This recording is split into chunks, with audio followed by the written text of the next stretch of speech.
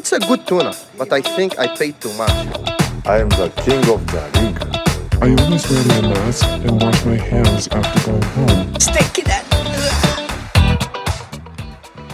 Welcome to the Japan What Podcast, episode 111. It is I, MatthewPMBigelow.com. And MatthewPMBigelow.com is where you can go to get photos of the show, pertinent links, ideas, and more for support. This is, of course, the podcast from Japan that focuses on AI markets from Japan, rising in conflict in the Indo-Pacific from a Japanese perspective, a news analysis, and of course, some of those odd items along the way. My name is Matthew Bigelow, coming at you from the Toshihisa Studios in Shinjuku, Tokyo, Japan, the armpit of Asia. Indeed, indeed. And today we got a busy day. Of course, on most people's minds when they tune into some sort of news podcast right now is probably the conflict in Israel and Palestine. And I was watching a lot of videos, as I'm sure you were, and I was trying to look at how I could connect it to Japan, and don't really have so many ideas right now. They're pretty far apart. Jews aren't a big thing in Japan. I do live near a very nice, what is that called with where the rabbis are? No, I was going to say a monastery, but I can't remember the word right now. The synagogue. As soon as I pushed the stop button, the word just popped into my head. There is a very nice synagogue near where I live, and of course I wish no harm to fall on any of their beautiful heads at all, and I wish all sides of this weird conflict can get along in Japan. But all I'm saying is that when it comes to the strife that occurs between Jewish people in the Middle East and certain aspects of Islam in the Middle East, doesn't really exist in Japan. The only types of conflict that sometimes happen might be between there's Filipino factions, but they're not that big over here. We did have some Rohingya Muslims that got pretty angry with some Myanmar types in Japan. And then, of course, in Saitama, there's a growing number of Islam people in Warabi, where it's called Warabistan by the locals. But that's kind of where it goes. It's not exactly, we don't have I'm from Canada, and people are walking around with Palestinian flags and draping them all over highways after the attack. I'm like, well, that's kind of dark. And then, of course, it's like I see some punditry saying we need to remove Gaza from the face of the earth. I'm like, well, that's kind of extreme, but I haven't really seen like a big backlash from Japan on any side. So there's that. That's going to be my update from there. Yeah, we don't have Gaza missiles raining down on the Iron Dome, but when we do the war segment later on in the podcast, we will tie this into potential sleeper cells of a different nature. There is that to consider for sure.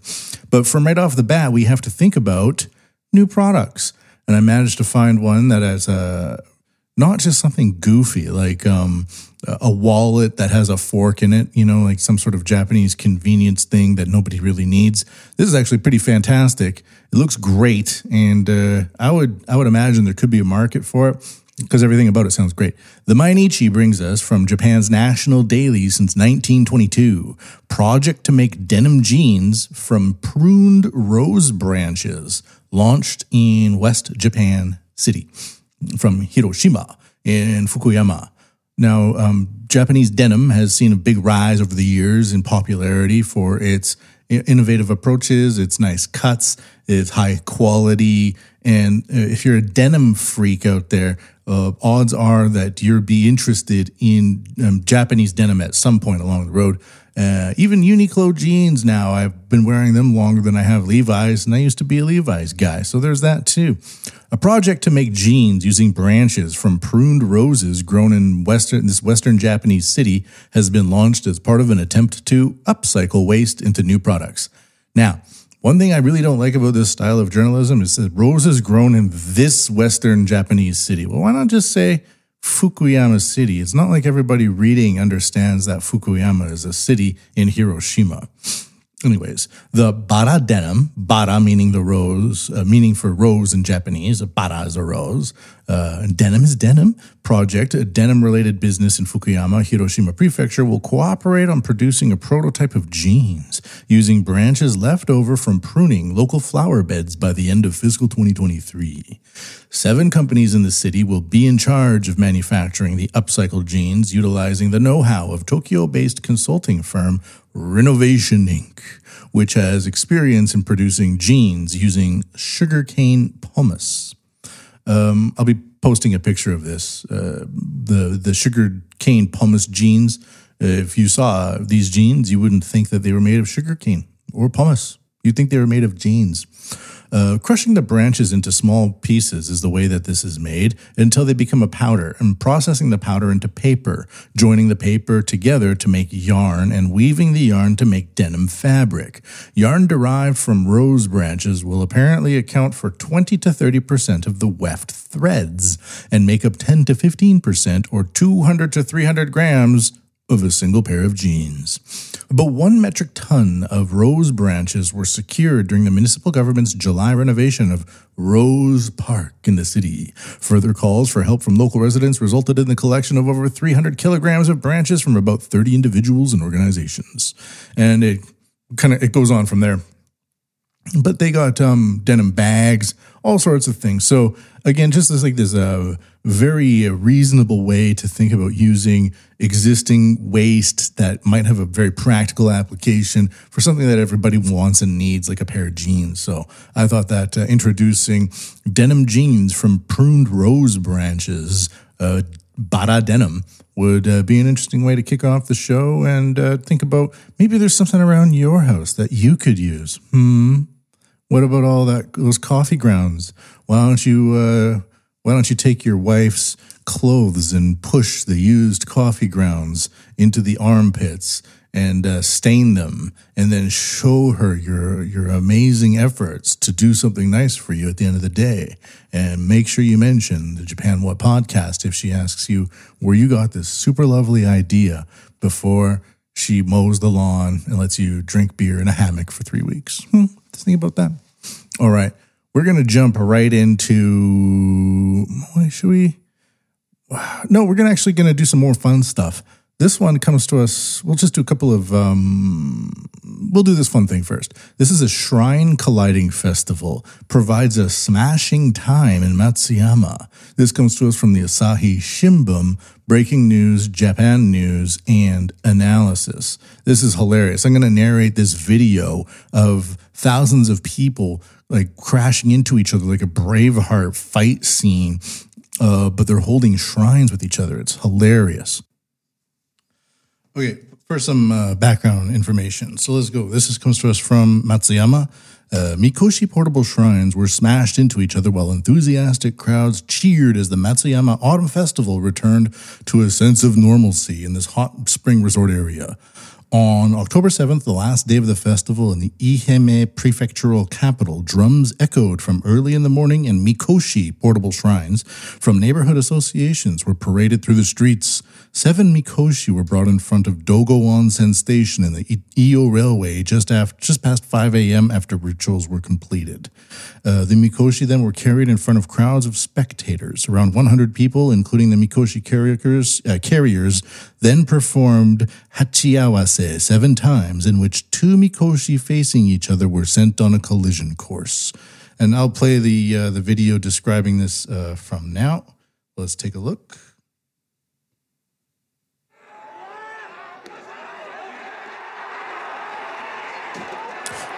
All right, that's the collision between 2 Mikoshis and crowds of cheering Japanese people as they climb onto each other's Mikoshis and cheer. Then they walk down the streets in the middle of the morning or night. Hundreds of people dressed in white garb and traditional clothing then meet each other in the middle of the street and narrate. Then they stand on these giant mikoshis carried by crowds of people, thundering drums behind them, and the crowd watches by the sides of the streets, very close up. There are no safety protocols except for some officers standing around, but other than that, you have thousands upon thousands of people throwing around portable shrines with people on top of them, demon-clad and wearing oni types are parading through the street. Then people cheer each other on top of the mikoshis. They are gathering in lines in front of each other, screaming each other for encouragement. They want to win the battle. And then they charge each other in the middle of the street as onlookers cheer on their favorite mikoshi side. Then they grapple with each other and throw each other around and climb onto each other's mikoshis as the audience screams and everybody dressed in their team's uniform cheers and cheers and cheers until somebody is taken away by a stretcher. Okay. Very strange Japanese festival. But it's what makes Japan so much fun, to be honest. There's so many things like that. Wow, it's just hilarious to watch. I'll be posting the video and the link to the video up at MatthewPMBigelow.com. All right, onward from that, kind of a funny thing. Also, what's going on in Japan in terms of like the economy or just kind of domestic things. Domestic household spending falls 2.5% in August on rising prices. That's been ongoing for the past 15 months or so. And good to see that those festivals are coming back, because when everything's just kind of going up and up and up incrementally, as I'm sure most of the people around the world have been noticing, it's just not that fun to go in around and it's like, oh, this yogurt I used to buy is like half the size and twice as expensive now. I guess I'll get it, but I just won't go out at night because yogurt's so expensive. Not really, but it affects your mentality that way. Like, I don't want to get ripped off again. BlackRock targets Japan's climate tech and investment push, according to Larry Fink. And this is one thing that kind of happens when we see this massive reconstruction going on. And there's a facelift occurring in Tokyo where they're giving it a 100-year project right now. And tons and tons of major buildings are going up 30, 40, 50 stories. And they're all glass and steel. Not a lot of concrete anymore, and it's attracting a lot of investment. Foreign investment is way up, and Japan wants to kind of position itself as like a Singapore or a Hong Kong, as Hong Kong kind of goes down, or maybe as Taipei as well might fall to the CCP. Japan might be in a position to kind of become another, to reimagine itself as a more important Asian hub, especially the fact that probably we're not going to become Chinese anytime soon, and that it's relatively stable in that regard. But at the same time, it does attract the global elites to come and dance around and parade around and look to sniff out where the money is at. The same thing has been going on with the self-defense forces now that they're announcing a revamp of their military as well. So all of a sudden you get intelligence community people publishing long essays about why it's important. Maybe their side should be considered in this military revamp, which of course just amounts to billions and billions of dollars. Once that much amount of money is on the line, you're going to have enough funding for those types of activities. Leading into that is going to be this next article coming to us from JapanToday.com. This is kind of it is very important, actually. It's exactly what I'm talking about right now. Mori Building to open new development project in Tokyo as part of push to revitalize city. Mori Building is one of the major, it's like he's the main guy right now. He's dead, but I mean, the M on the Mori is going on top of so many new buildings these days. I have a pretty good view of some of the, there's a various skylines in Tokyo, and I'm kind of in the central of Tokyo. And a lot of the Shinjuku skyline has some modern-ness to it, but it also has a lot of 70s, 80s, 90s to it. On the other side of town by the Tokyo area or the Marunouchi area, or towards Toranomon now, a huge amount of buildings are going up, and these are all the glass buildings, and I can see them from my house. And over the past 10 years, I just see a new building go up, and on the very top, boom, a giant M is on the top. And so this company, gets to have its stamp basically all across Tokyo's modern skylines. They were responsible for building Roppongi Hills, a bunch of other ones, and they kind of, I guess, proven to not only the Japanese government, but the Japanese people that this company is capable of delivering the goods.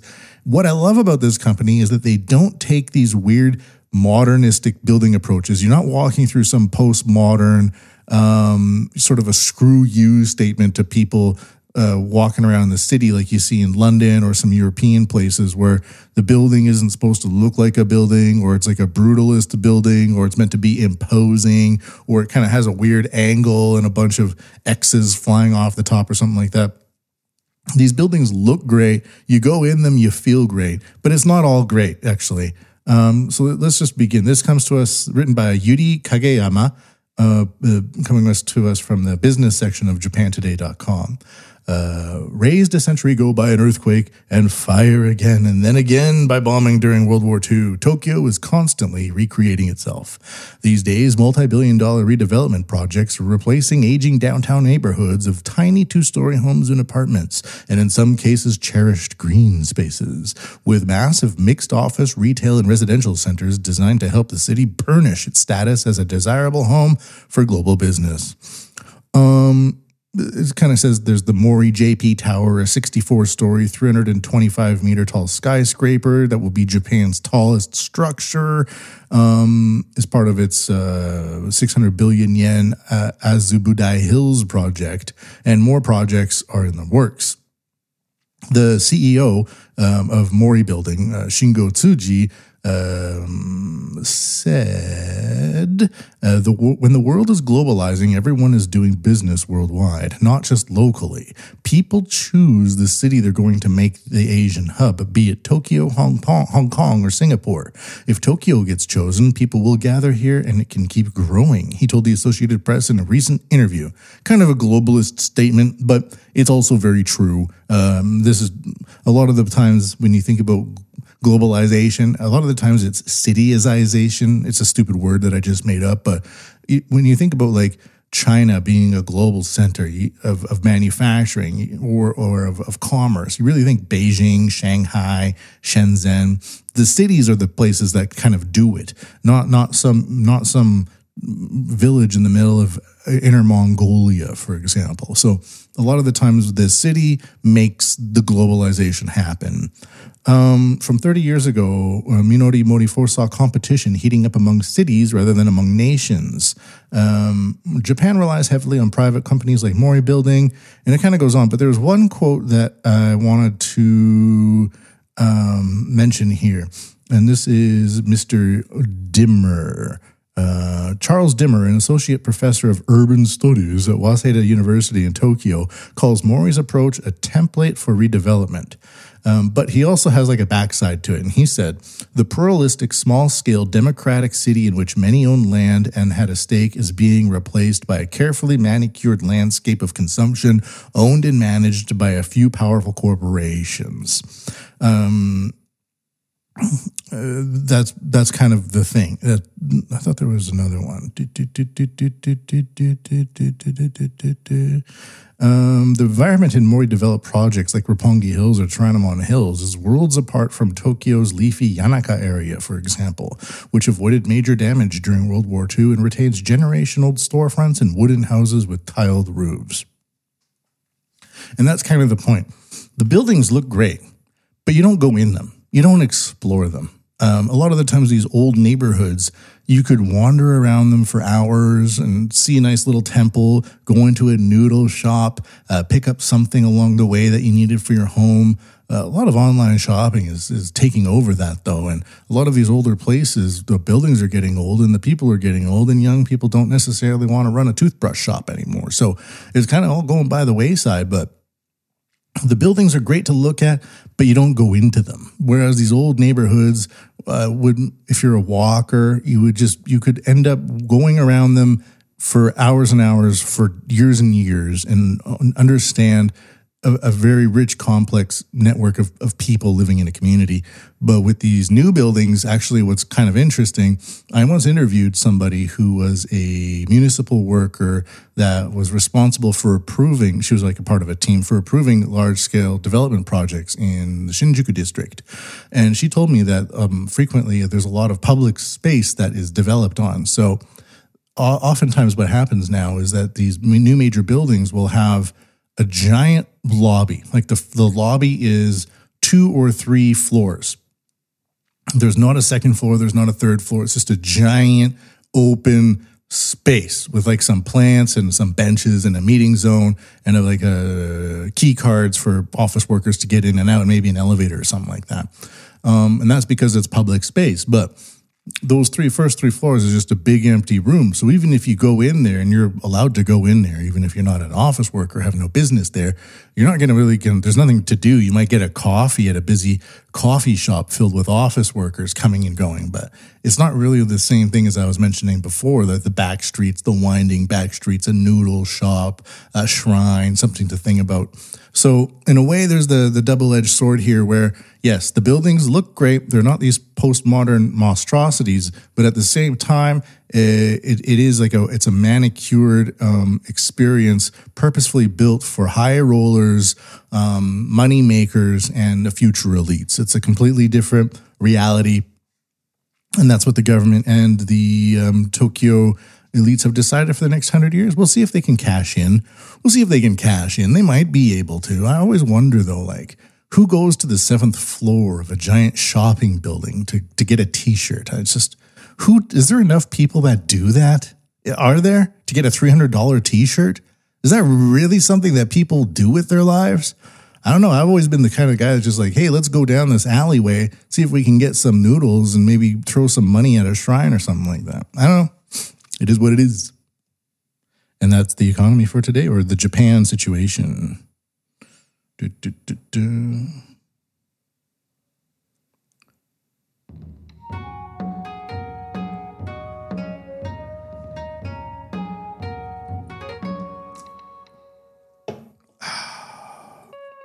Fourth Industrial Revolution will enable us to create a new society. Artificial intelligence will transform the big data collected through the Internet of Things into new wisdom. Society 5.0, a technology-based, human-centered society. The Fourth Industrial Revolution will raise our standard of living and solve various challenges we face. It will, for example, free us from the stress of driving, allowing us to safely visit anyone, anytime. We will have access to the latest medical advancements. All right, so that's Japan Society 5.0, a video and kind of a song, jingle made by the Japanese government to promote their Japan Society 5.0 initiative, which is an all-encompassing umbrella for drones, networks, wireless technology, facial recognition, all of that stuff. And the idea is to kind of create a human-censored digital society. And the government's trying very hard to do this, but they're so old and so involved in their own paperwork. It's like they throw something digital and it comes back to them in the form of paperwork every single time, usually with a whole bunch of errors along the way because nobody really knows what they're doing, especially with this administration that we are in right now. They're supposed to be like these tech savvy dudes, but really they're just on their phones on Twitter. So it's like, hey, I'm a tech savvy guy. Look at me. I'm on Twitter. Well, Twitter is designed to be the easiest thing in the world to use. I mean, you're not programming anything. You're not in the code. You're not on GitHub making your own version of Twitter to see if you can compete with it or just out of curiosity. I spent 5 years at a telecommunications company teaching an AI class to engineers. And these engineers, they're like, not only do they spend their time at work doing engineering, their hobbies are engineering. I'd be like, what'd you do on the weekend? And they'd be like, I took a MacBook apart and I took the Mac shell and I put a PC into the Mac shell. So when you turn on the Mac and you think you're going to get an Apple logo, it's a Windows logo.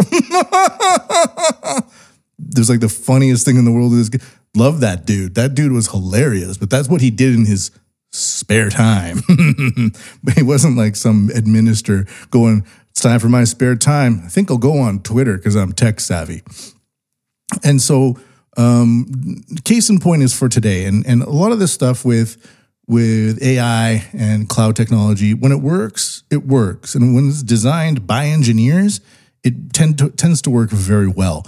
Facial recognition locks, for example. And when it's done well, with a couple of like a heat camera, a motion camera, and a hash for your security code so that your face isn't displayed to people so that they can copy your name and address, it tends to work very well. But when you get the government involved with their initiatives, it turns to shit so quickly. And that's no exception for today. And today we're going to take a look down this alley of shit, actually. So join me, won't you? Come with me, MatthewPandBigelow.com, as we venture through an alley of shit that the government wants to introduce to us to make our lives better for the digital future. Let's go.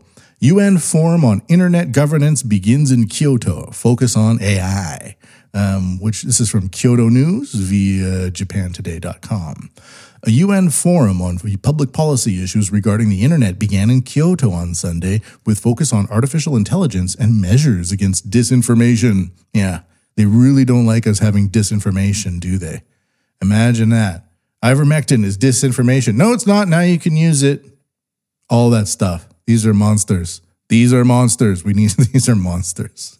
These are monsters. The results of the discussions at the Internet Governance Forum scheduled through Thursday will be utilized for the Hiroshima AI process, in which the group of 7 industrialized nations will establish rules on AI-related topics. Now, I remember covering the Hiroshima AI process on this podcast. A lot of people are coming and going, and so what happened was, and I have actually a bit of a correction to establish on this case. Lo and behold, I'm not exactly Mr. Super right all the time. This involves the World Economic Forum on a big level, actually, and especially the Center for the Fourth Industrial Revolution, or the Fourth Industrial Revolution Center of Japan, which was established. Fourth Industrial Revolution, mentioned in that Society 5.0 jingle, is a Klaus Schwab terminology. He has a book called The Fourth Industrial Revolution, and there's a center called the Fourth Industrial Revolution in Tokyo that's on the World Economic Forum website. And in 2019, when the government, like Abe mentioned some things on AI, for regulation, the Fourth Industrial Revolution Center in Japan then refines those ideas. And then at the Hiroshima AI process meeting just recently at the G7 summit in, where was it?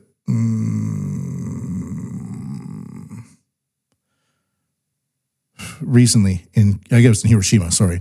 The World Economic Forum's Japan Fourth Industrial Revolution reintroduced refined topics to Taro Kono, the digital minister for Japan. And so you have like this idea of this public-private partnership, and they basically just like spitball loads of cum back and forth between each other until they swallow the cum. And then that makes them believe that they've reached a decision that they can then shit on all over all of us. So basically what happens is these public-private partnerships swap each other's cum and then shit the cum all over all of us. And then we live with this shit cum. That's could be the title of the show, Living with Shit Cum. And that's my summary. Digital Minister Taro Kono attended as a panelist for a discussion called Understanding, quote, Data Free Flow with Trust, or DFFT, where he emphasized the need for more nations to join the dialogue. About 6,000 people from the government, business, and education facilities are expected to attend over 3,000 scheduled talks about cybercrime, But the main thing here is that I'm talking about is the DFFT. Now, I mentioned that we're going down this river of shit, and that's why it's hard to deal with. Like that explanation that I just gave with all these organizations that don't really do anything or say anything, but they're always integrating with each other and giving each other vocabulary then to deal with and refine. DFFT is that thing. And today we're going to look at that. Understanding data free flow with trust. I thought that this was initiated by the World Economic Forum's Center for the Fourth Industrial Revolution, Japan. But it was not. It was actually introduced in 2019 by Shinzo Abe at a rare Davos conference that he attended. I mean, it was rare for Abe to attend it. So now, if you think that I am having problems explaining this, I am. But this is part of what they want to do is they want to decide what data gets shared across borders. And the trust means they decide what information is trusted and not trusted. We don't often hear about DFFT, but it's frequently mentioned again and again and again. And I wonder why Shinzo Abe even brought it up, because it's not as though the Japanese internet is pretty segregated. There's not a lot of non-native Japanese speakers that access Japanese internet and do Japanese internet. Japanese internet is like very Japanese, and unless you want to be anonymous and writing very short articles a few thousand times a day, you're not really in the Japanese internet.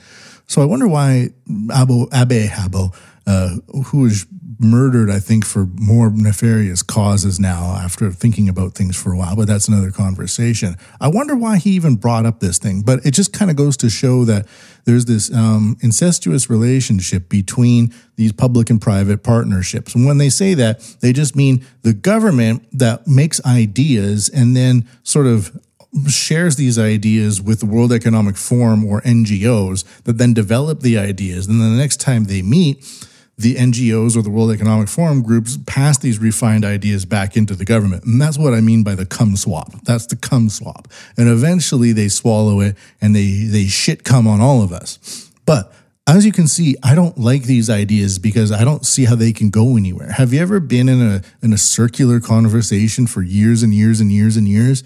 That's what this is. And it's insane. But I did manage to find somebody who really likes the idea of data free flow with trust, and even he can't really explain it. Again, I warned you, we're going down the river of shit, but this is the idea of what Japan Society 5.0 is governing us as. These are the leaders that are telling us how we should be experiencing technology in the future. And these are the people that are deciding how we are able to trust this technology in the future. Because, I mean, they're super tech savvy. They're on Twitter. We should be listening to them all the time and only them. And if you listen to anybody else, it's data non-flow with non-trust. You see how that can go the other way very quickly? If you're the data free flow with trust, well, you're just going to be soaring all over the internet and all your articles are going to be shared and you're going to be lauded by the narrative lovers. But if you're part of the data non-flow with non-trust, you're going to be isolated in a tiny, tiny, tiny, tiny little section of the internet, and you're going to be screaming at a bunch of ones and zeros that are designed to allow you to scream, but then are designed to block that scream from reaching anyone else, anywhere else in the world. But let's move on to this guy who just loves the idea of data free flow with trust. And listen to this guy who knows all about it and loves it. Listen to how eloquently and how easy he describes it, where you will listen to this guy. On the other end of this explanation, you will be enlightened, and you'll also just know the practical applications of what DFFT really means. Data free flow of trust is a concept that former Japanese Prime Minister Abe proposed in the G20 in order to put data governance on the global agenda in an effort to drive discussions around the rules, norms and values around data, as at the moment there are few rules or forums focused on this issue in a pragmatic way. Discussions of DFFT cover data privacy and data protection, along with security and intellectual property protection, among other issues. Ultimately, across these issues, the general goal is to work towards similar and compatible approaches as a way to set sort of global norms. And while DFFT started at the G20, it has shifted to the G7, given China and Russia's membership of the G20 and the fact that they just take fundamentally different approaches to data governance. And so the challenge is now for the G7 to bring DFFT to life. Most recently in Japan, G7 countries agreed to establish a permanent secretariat, which will hopefully help it focus discussions and bring it to life through pragmatic agreements and forms of cooperation. This isn't a parody. A lot more still needs to be done to truly make DFFT a successful initiative for global data governance. Wow. Now I understand. I wish I could have explained it just like him. Pragmatic measures. So that's DFFT. And you have these people that are put into charge, like, we're going to govern AI and we're going to do it because of ChatGPT and DFFT. And like, come on, guys, no one really actually believes you. A couple of things on DFFT for today. This comes to us from the World Economic Forum, just to back up what I was saying. It's got under the headline Data Governance. The Japan Center hosted a data policy dialogue in November 2018, advocating that data governance should be positioned as the most important issue of the fourth industrial revolution.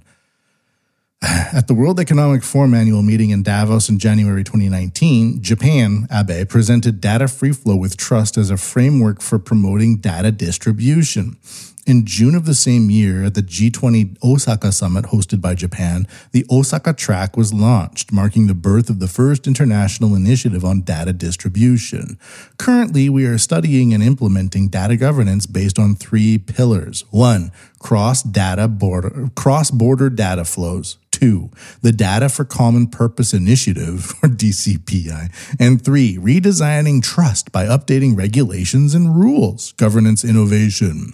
Leaders at the forum's annual meeting in January 2020 provided stakeholder capitalism is another book written by Klaus Schwab, inputs to the Osaka Track and cross data flows, building trust in data flows. It goes on from there. It also mentions the equitable and trusted use of data. So again, the use of equity, which just means we decide what's fair, and then we take everything that's fair and we'll say you're not fair and omit you from anything that's going to be happening in this social credit world. It's like these stepping stones for an international credit rating score based on your online activity. And if you're a good little boy, maybe your tweet will get more views. That's basically it. And everybody's so in love with their follower counts. Not everyone, but so many. They'll go along with it, just like they went along with the COVID protocols, just like how they went along with hating Putin because of the Ukraine operation. And probably now, just like how they're going to love they're going to blame all of the inflation on anything but their own political choices in life because they've been told that it's okay. The screen has demanded their submission, and in return, they will get government-sanctioned approval. And that's kind of what this is all about. And that's Japan Society 5.0. And then if you are very, very lucky, you'll be able to use your face as payment for when a drone drops down a packet of 2-ply 12 rolls of toilet paper outside your house. The grace and the sophistication with which we're moving into this new world is probably not as utopian as is envisioned. It's more like permissioned. Permissionopia. Everything you get, you're getting permission to do so by some sort of neural network in the cloud that understands your rating and the levels at which you can operate in society. Heaven forbid you go down to the store to buy some inferior pack of toilet paper. That's what they want, though. That's what they want. That's definitely what they want. So I'm going to be posting all that to MatthewPMBigelow.com. There's a couple of other things for Society 5.0. We'll just mention them briefly here. The big AI and robotics concept that has attracted both Walmart and SoftBank. This is, of course, using warehouses as a service. A lot of these robots now that are like the Amazon robots and warehouses, it's very easy to set up and take down and expand. I've been monitoring these robotic companies for a long time. You don't need a lot of human involvement in them. And if you have a good digital twin system and you know what items are in which boxes in the cloud, the robots can easily manage such systems. So you start out with 8 robots, and then your company gets a bit busier with some orders. You expand it to 12 or 16, and then it's just simple shelving units that you put up and take down, or even the company that owns the warehousing as a service option just builds it up inside their own warehouse space for you. So as a medium or small size company, you don't need to have to invest millions of dollars in this technology to gain access to it. It's getting at that point where a lot of the robots from 10 years ago might be good enough for a small company to use, or even a lot of that cloud technology or wireless technology. If you're just selling like a few hundred different items, you don't really need a giant warehouse like Amazon with its cloud computing and digital twin cutting edge technology to manage your widgets and whatnot. So there's that as well. And finally, Chinese startups, robo-waiters, ready to take orders around the world.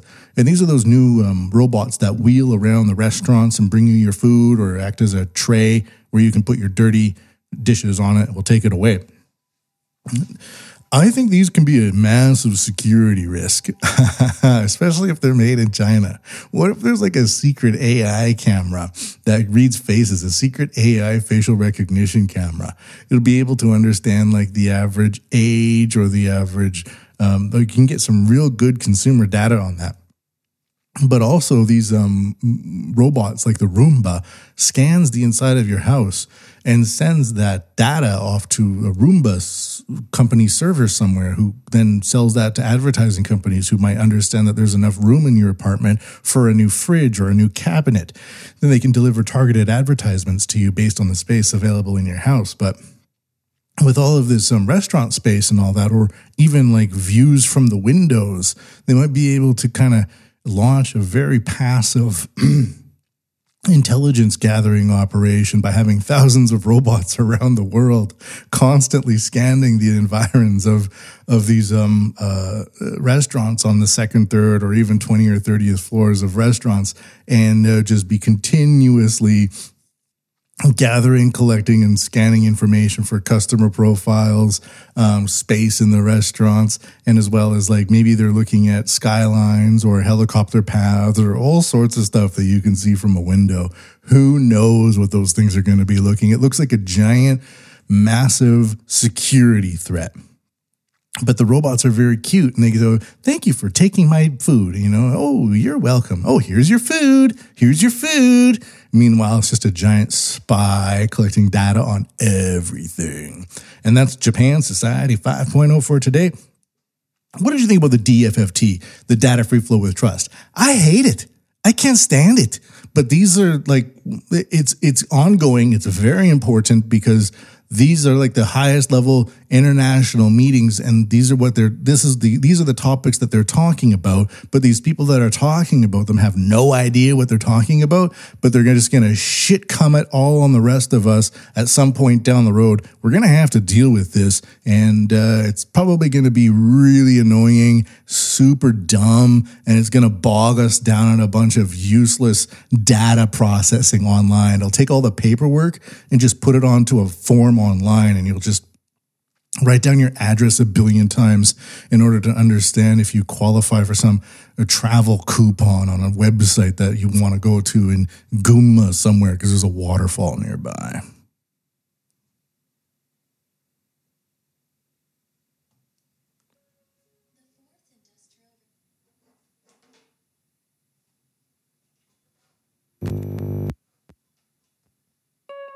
The fourth industrial revolution will enable us to create a new society.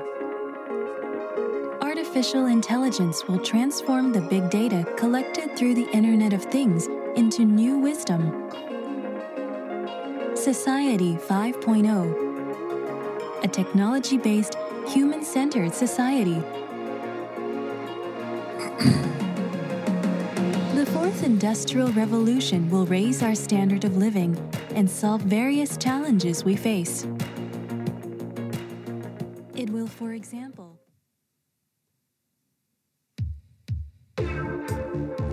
why not go over to MatthewPandBigelow.com? Check it out. We got the show notes, links, photos, and more.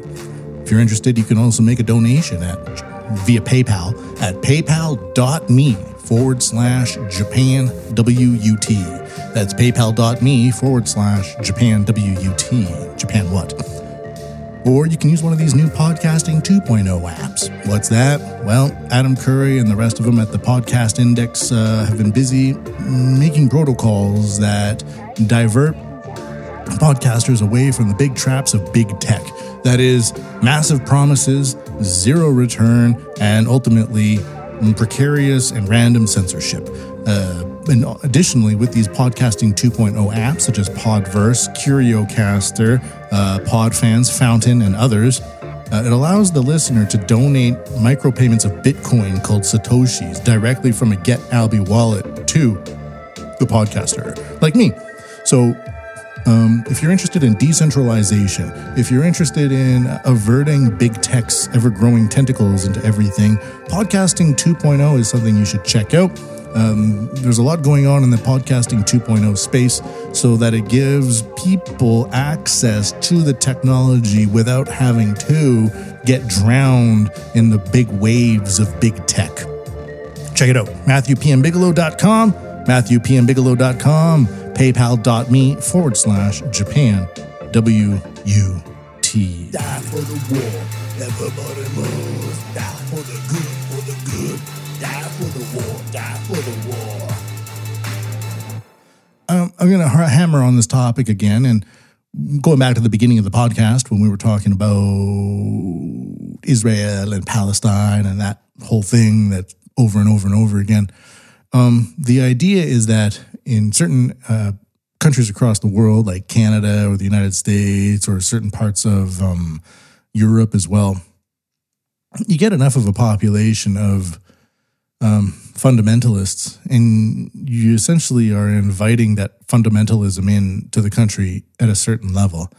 When times are good, there's usually no problem. I mean, okay, the doctor is an Indian, the restaurant guy is somebody from an Arab country, and then you drive home, and then, I don't know, you talk to your neighbor, and he's from Pakistan or something like that. Okay, great. Who cares?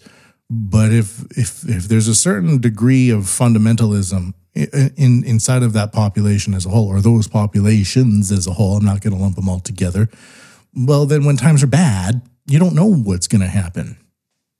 Now, I don't foresee some sort of Palestinian revolution happening in Japan, although for a while there was quite of a contingent of mass Palestinian support in Japan. But I think that was something to do with like the boomer generation. I don't really know about it. I just know that when I saw massive Palestinian support, it was with like really old people. Kind of like going into a church. Oh, look at all these people in this church. And it was like, oh, these are all old people. Same thing with like Jewish populations in Japan, not really a thing.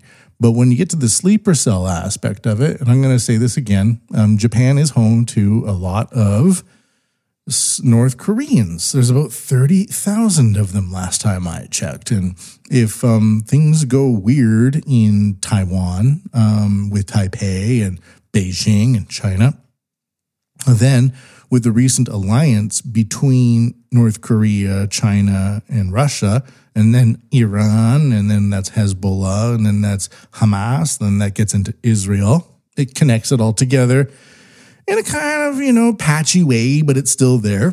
But what could happen is they could share their sleeper cell operations manuals with each other. So what's going on right now with Palestine and Israel, the current attack where you saw rockets and paratroopers, hang glider types, fixed wing small aircraft, and a lot of the weaponry that America has abandoned in the Middle East and also going into Ukraine right now. You basically have two massive corrupt systems that have been equipped with billions and billions and billions of dollars worth of weaponry. And I'm not saying that the Taliban are going to learn how to fly advanced helicopters, and they don't know how to maintain it, but they might know how to sell that helicopter for a whole bunch of machine guns, for example. Maybe they know that. Who doesn't? hey, we might not get the full value on this helicopter for machine guns, but we're going to get a shit ton of machine guns for it. Maybe they're doing that. Or maybe they're just giving it to their allies to reverse engineer it or study the parts. Or, if China's making a lot of those parts and they understand which ones are in high demand, which ones are in low demand, they could interfere with the supply chain networks and do all that. So there's all sorts of things that could be happening right now. And then it all comes back to Japan, because Japan is a major ally to America, and we're home to a lot of military bases, Navy bases, Air Force bases, and all that throughout the country. But when it comes to sharing the information from the sleeper cells with Hezbollah and Hamas and with under guidance from Iran, it seems at this point, well, they could share that data back to China and Russia to conduct operations inside of Japan with Japan's North Korean population. The war in Taiwan is supposed to kick off in 2026 and 2027, and that would give China and Russia and North Korea a lot of time to prep up the sleeper cell population that could or could not be in Japan, but it would give them enough reason to maybe target or spend some serious coin on radicalizing the existing North Korean population in Japan to kick some shit off. So all I'm saying is that with all of the talk of Japan being used as a launch pad into the Taiwan Strait for Allied services or American services, I studied a lot of World War II, so I think in terms of allies and stuff like that, I should say American-led coalition or something like that. And then using the Philippines as as a southern invasion point into Taiwan. Well, if the people that are considering all of these options in Japan are not also considering the possible internal issues with sleeper cells, then you're basically the same as the rave party that was happening in Israel right next to Gaza, where you just have a whole bunch of people high out of their minds, dancing until the early mornings, right next to a wall, where on the other side of that wall, there's millions of people that want you out of there. And you're thinking, I hate guns, I love peace, let's have a rave of love next to the wall of hate. It's like Trump, it's got to go. And then boom, you get shot in the face. That could easily just as happen in Japan as well. I'm not saying that we need a Gaza Strip for the North Koreans here. I'm not saying that at all. If there's I'm not getting involved actually in that type of discussion. I mean, they know what they're doing, I'm assuming. I'm not coming here with some sort of, hey, Japan, you know what you need to do with these hey, North Koreans, you know what you need to do with these Japanese people around? No, I'm not saying that at all. But if you're not aware of the potential segment within a population that could be radicalized and screw up your operations when shit hits the fan, then it's on you, or you'll be accused of not being unprepared, but allowing it to happen, which is another thing that's happening with Israel right now. Many people are saying, of course Israel knew it was happening. This is just like 9/11, where Bush wanted to seize more power and Jews want to seize more power, and they're willing to it spins off into crazy land pretty quickly, and it could be true. I'm not saying it ain't. But if you don't want to go down that road, then you kind of need to prepare for it in advance. So all I'm saying is I hope that the North Korean population in Japan continues to exist in its peacefulness relatively, and that they don't get radicalized. But if they do, then there should be some sort of contingency going on right now as war heats up around the world without violating the rights of any North Koreans in Japan. I have to say this very carefully, by the way. Otherwise, you get accused of a bunch of crazy stuff, and I don't want people following me around. I get enough crazy stuff from people on the internet sometimes just by mentioning something offhand, and it goes down a crazy rabbit hole. But I consider this to be important, and it needs to be considered, and I don't see anybody else talking about it. So think about that for a minute, okay? Would ya? And Anything else in the war? We'll just read some headlines here. Japan and 8 ASEAN nations to bolster cybersecurity collaboration. Japanese lawmakers to visit Taiwan for National Day celebrations. China is becoming a no-go zone for executives. That's true. Big business state-owned enterprises setting up army-linked militias in China. Taiwan's blockade cost could be felt wider than COVID, U.S. official. All right, that COVID has been fucking marched forward, man. That line in the sand exists, and there's a lot of people that will stay on that one line, man. They will not cross the line. They will do whatever they're told, and now we know that. Repairing U.S. ships in Japan, very important, Defense Chief Kihara says. And, you know, it does make sense. It's a good business opportunity, and it helps bolster security locally, but also be prepared for those to be targets as well. And the last one we'll focus on for war today is China's economic ills infecting the rest of Asia. China has this idea called unrestricted warfare, which means anything can be used in war. One idea right now is fentanyl. Chinese kind of produce the basic ingredients for fentanyl, ship it to the Mexican cartels, the American cartel, well, they're kind of American in Arizona right now, but the Mexican cartels then ship all that into America, and now you have a huge amount of Americans that can't really do much at all because they're hooked on fentanyl. Not a lot, but that affects their families, it affects the social system and taxes, and it goes on. There's a huge knock-on effect. That is an idea of unrestricted warfare. And when the Evergrande economic collapse was happening with all of this Chinese real estate built up, Chinese people invest in it, it never gets finished. Nobody ever moves in, but it's considered like a safe investment because the value goes up. Well, the Communist Party of China might be using this like as a two-pronged attack on its own people to prevent them from gaining too much money or influence or climbing into the upper echelons of society outside of the CCP track or tech tracks. That's one idea. And the other idea is that if there's a lot of investment coming into China that is then being used for these fake cities to be developed, once those fake cities go up in flames or they're just destroyed or they're written off, these massive evaluations that have a huge amount of foreign investment into them, well, the backlash then gets sent out to the rest of the world. And you got to remember, like, the CCP sacrificed 65 million people pretty much during the Great Leap Forward just as an experiment. And I'm not saying they all have a death wish, but there's this idea where maybe they don't care that much if a whole bunch of Chinese people by the tens and tens of millions suffer an economic hit in order for the CCP to make a greater hit across their local competitors, like in even Laos or Singapore, Malaysia. It goes back into America. They might be willing to kind of sink a segment of their economy just to see the waves of destruction kind of go out and infect the rest of the society or economies around them. And a lot of those economies are facing towards America. And while China is trying to claim a lot of the South China Sea as its own, a lot of the Belt and Road Initiative that China is trying to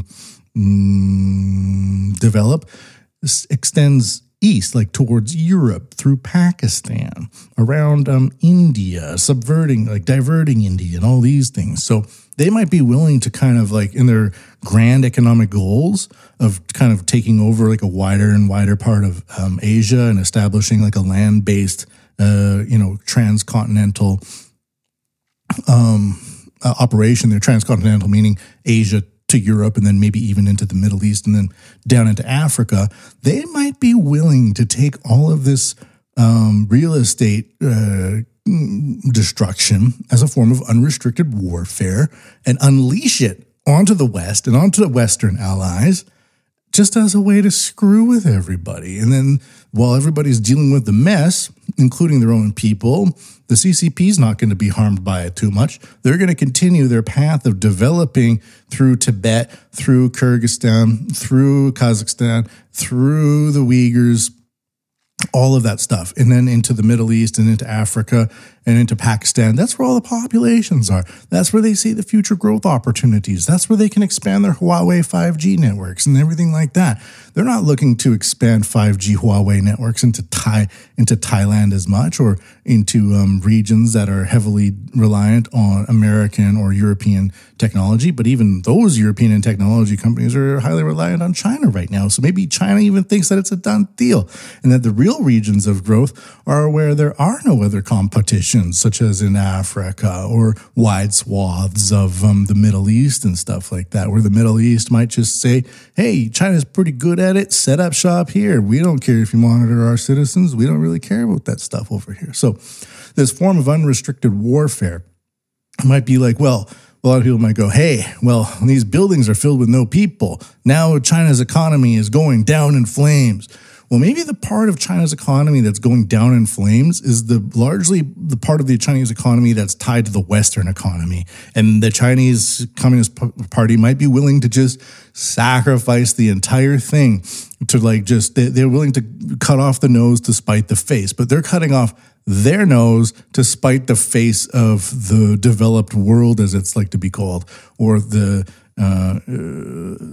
Asian-affiliated American nations, and then onto America's shores itself to push back America economically and preventing it from extending it further into Asia. So it's kind of establishing like a scorched earth policy economically, where even as America tries to rebuild these supply chains and all that, China is just going to keep expanding into population growth areas and capturing that with their new technology, their 5G networks, and their wireless payment systems that then will probably use the digital yuan at some point and replace the American dollar.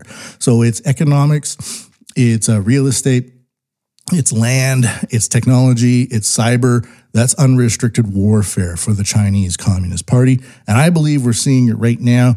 And the example of that is the fall of the Evergrande situation and their economic ills. Are economic ills, but they're economic ills that are specifically tied to American-affiliated economic investments being done purposefully to harm the rival systems. Whew. And I think, is that all we got time for today? I think that's all the time we got for today. That was kind of interesting, wasn't it? An interesting analysis. Not sure if you find it anywhere else. I think we got time for one more, according to those sirens behind me. U.S. citizen arrested south of Yokohama over theft of unlocked city vehicle. You know what that means. Stupid gadget of the week. Stupid gadget, SGOTW. U.S. citizen arrested south of Yokohama over theft of unlocked city vehicle on October 9th, 2023. A U.S. citizen was arrested on suspicion of larceny after a city-owned vehicle was stolen. Jackie Vu, 24, was taken into custody on the spot by officers from the Kanagawa Prefectural's Tora Police Station. The unemployed man of no known address stands accused of stealing an official vehicle with an estimated market value of $3,350 from a Yokosuka parking lot between the mid-morning of October 6th and the afternoon of October 7th. According to sources close to the investigation, Wu is a former serviceman from the United States and has admitted to the allegations. The worker reportedly left the car unlocked with the key inside so that other city workers would be able to drive right away. In response to the incident, a city official said it was thought that the only other city workers would use the vehicle. Our supervision was poor. The city apparently intends to change the way it manages the vehicle. High trust society going down. That's too bad. But there we go. That guy is the stupid gaijin of the week. Having a high trust society is very rare. Don't come to Japan and ruin it for the rest of us. Of course, we all make mistakes sometimes, but stealing a car ain't one of them. And stealing an official car for a city makes you the stupid gaijin of the week. Stupid gadget of the week. Stupid gadget, SGOTW. And thank you for listening to today's show. This has been the Japan What Podcast, episode 111. You can go to MatthewPMBigelow.com to review the show notes, get some photos, some donations, ideas, and more. Until next time, everybody, thank you for tuning in from the Toshi Hisacho Studios in Shinjuku, Tokyo, Japan, the armpit of Asia. It is me, MatthewPMBigelow.com. Until next time, everybody, ja mata ne.